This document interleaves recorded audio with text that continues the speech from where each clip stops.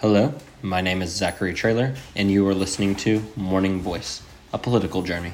Episode number 13, Teddy Roosevelt.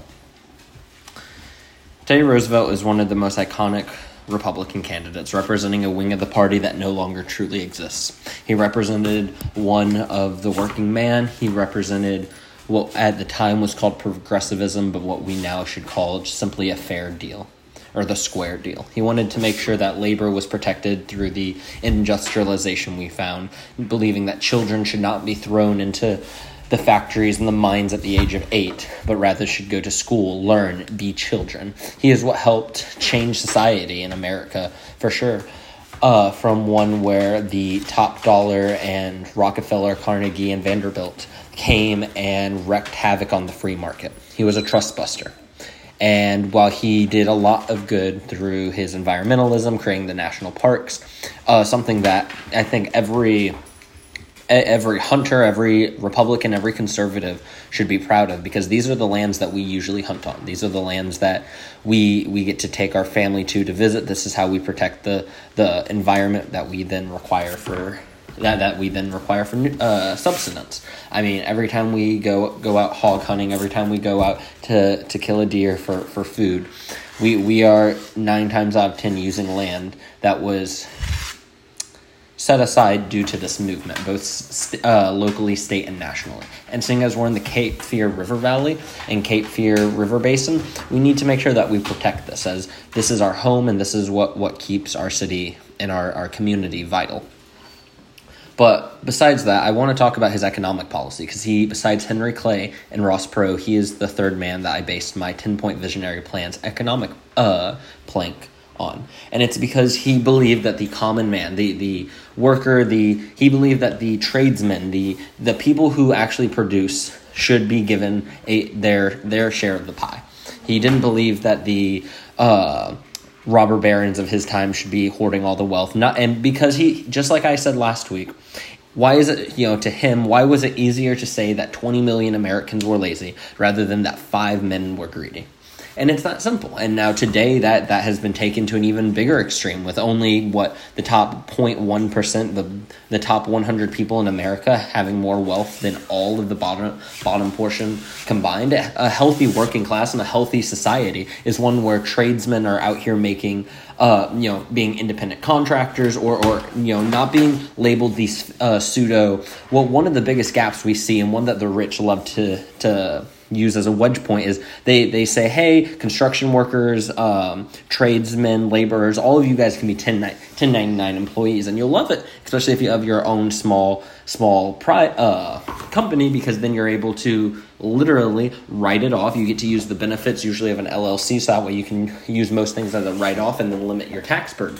Whereas people then want to shit talk, for a lack of a better word, and demonize Uber drivers and all these gig economy workers, when the fact of the matter is that they have the exact same issues that 1099 employees have, because that is what they are. They're known as gig workers, and they're seen as separate. However, the tax system and many of our legal system treat them as almost identical. The service you provide is something of your own. You're being paid off for that specific service. You're allowed to work at your own I don't want to say your own pace, but you're allowed to take on the job in the way that you see fit. And then the company will choose to rehire you for other jobs based on your work.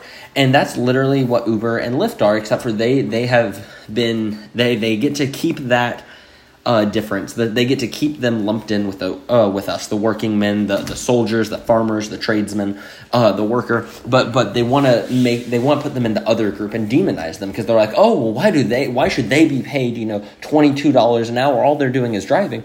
And that's the exact same argument they used to use against us in the 1900s, and something that Teddy Roosevelt himself fought against. There was no more demonizing the working class. You're no longer going to be able to. Back then it was a factory worker and a farmer was a large social gap. But then they realized when they came together, many of the policies that they both saw, and many of the, if not policies, the ideas they had combined. And that's what I'm trying to show, is here in Fayetteville, our largest divide is going to be racism, race lines and race relations. We're also going to have the big line of soldiers and their poorly received reputation in the community, mostly of it being justified as the disruptive few give a bad rap to the law-abiding majority.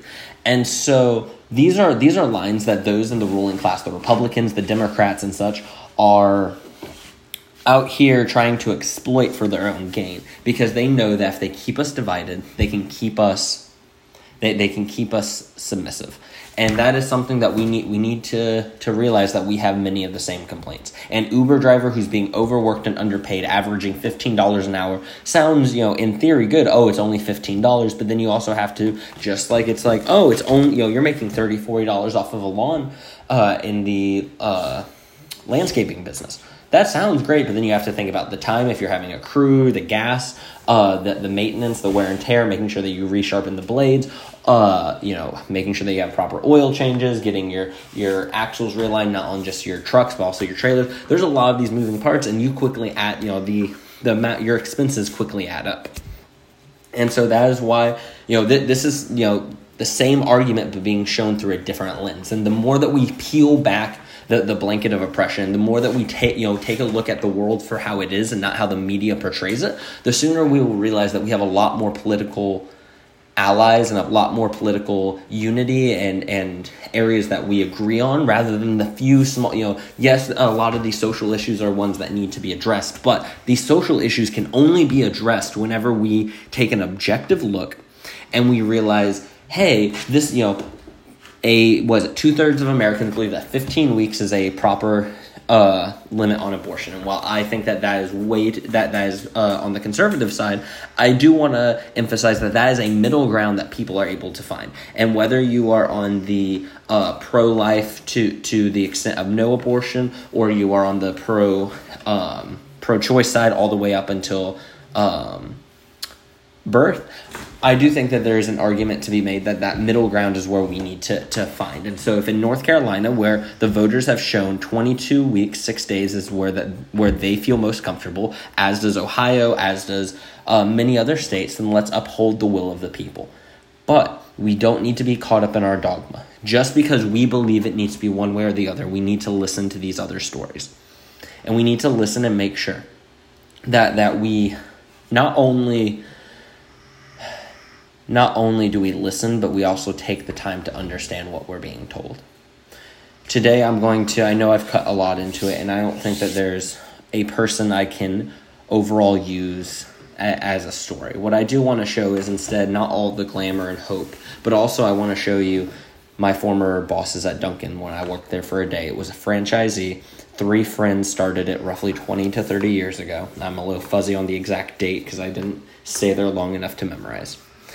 They use the franchising model, a model that I think should be looked down upon, frowned upon, and from a economic standpoint, seen as the drain of what it is. Because all it is the land is being rented out to these people, such as the old owners.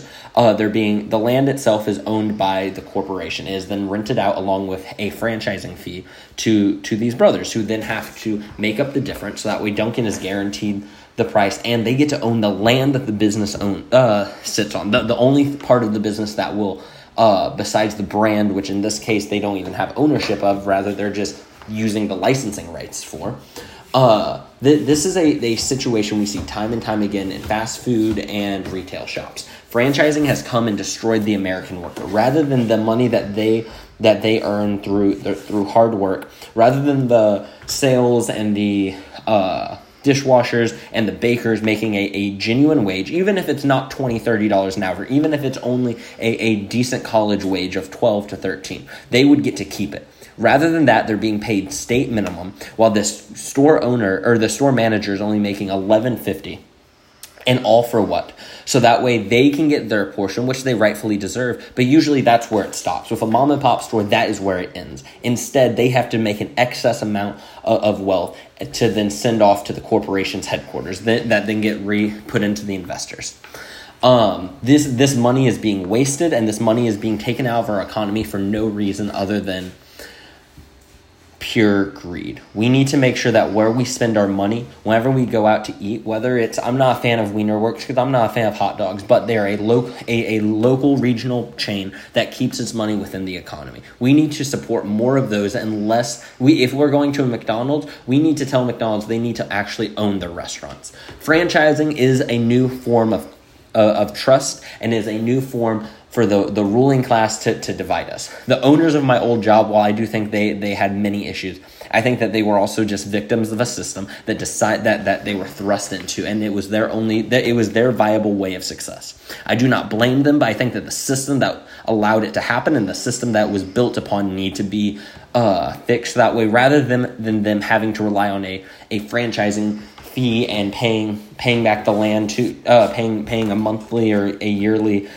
fee to Dunkin' because they're not able to own the land. Rather than do all that, they need to have a option where they can start their own donut shop, where they're able to create a business and a regional chain that stays within the community, rather than extrapolating the wealth of the tradesman, extrapolating the wealth of the worker, and extrapolating the work and wealth of those that actually produce. So that way investors, trust fund babies, and Corp and Wall Street are able to have a couple more zeros. I am tired of State Street, Vanguard, and BlackRock owning our state and owning our community. Vote Trailer 44.